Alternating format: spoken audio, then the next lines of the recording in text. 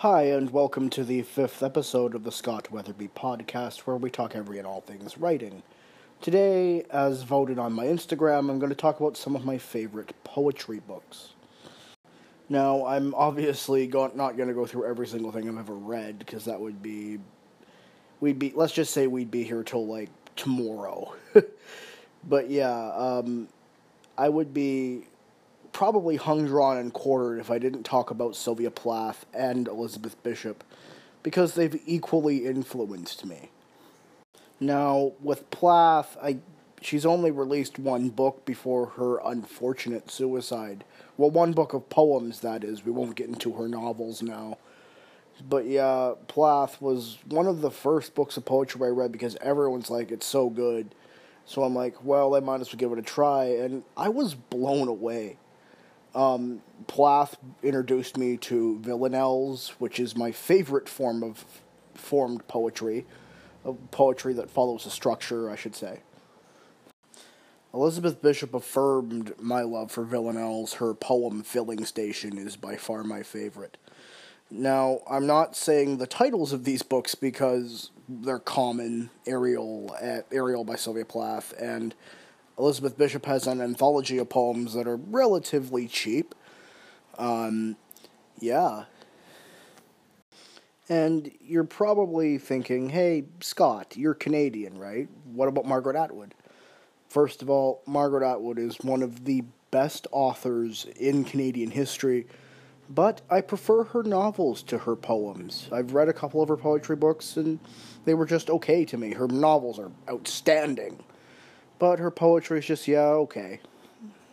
Since we're on the topic of Canada, I can't get by without mentioning Gord Downie. No fucking way.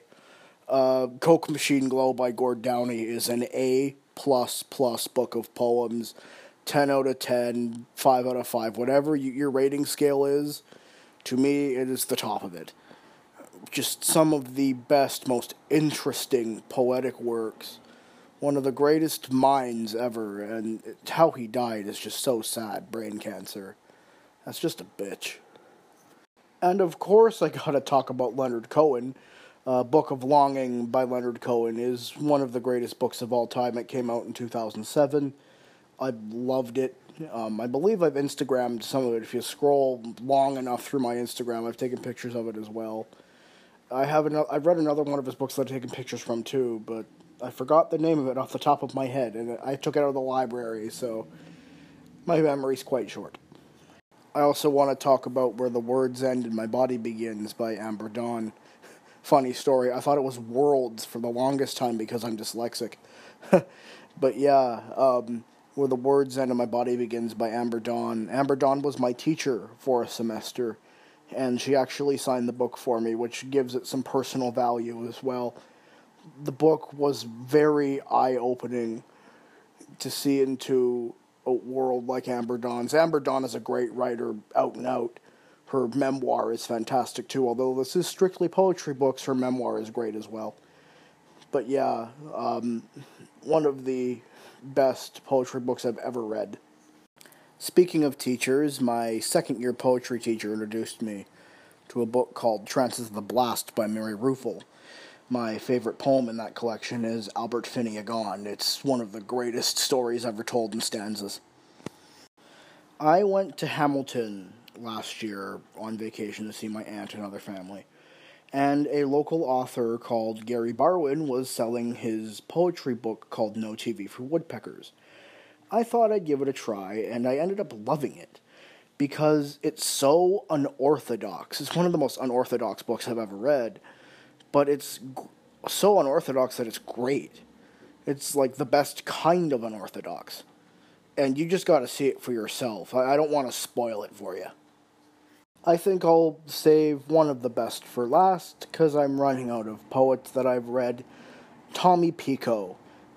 One of the greatest stream of consciousness poets in the game today. His books are IRL, Nature Poem, and Junk. 3 of the best stream of consciousness poems out there. They have made me laugh, they have made me sad. Some of the best writing today. And all 3 books are a trilogy, so if you are that type of person that marathon reads, this is a perfect trilogy of books for you. Junk just came out a couple of weeks ago, and I'm about to dive into it soon. I'm trying to savor it because I know it's the last book in a trilogy, and I just don't want it to end, you know? Anyway, that's where I'm going to end it off, because if I keep going, we're going to go into midnight hour. But yeah, those are just a taste of some of my all-time favorite books of poetry.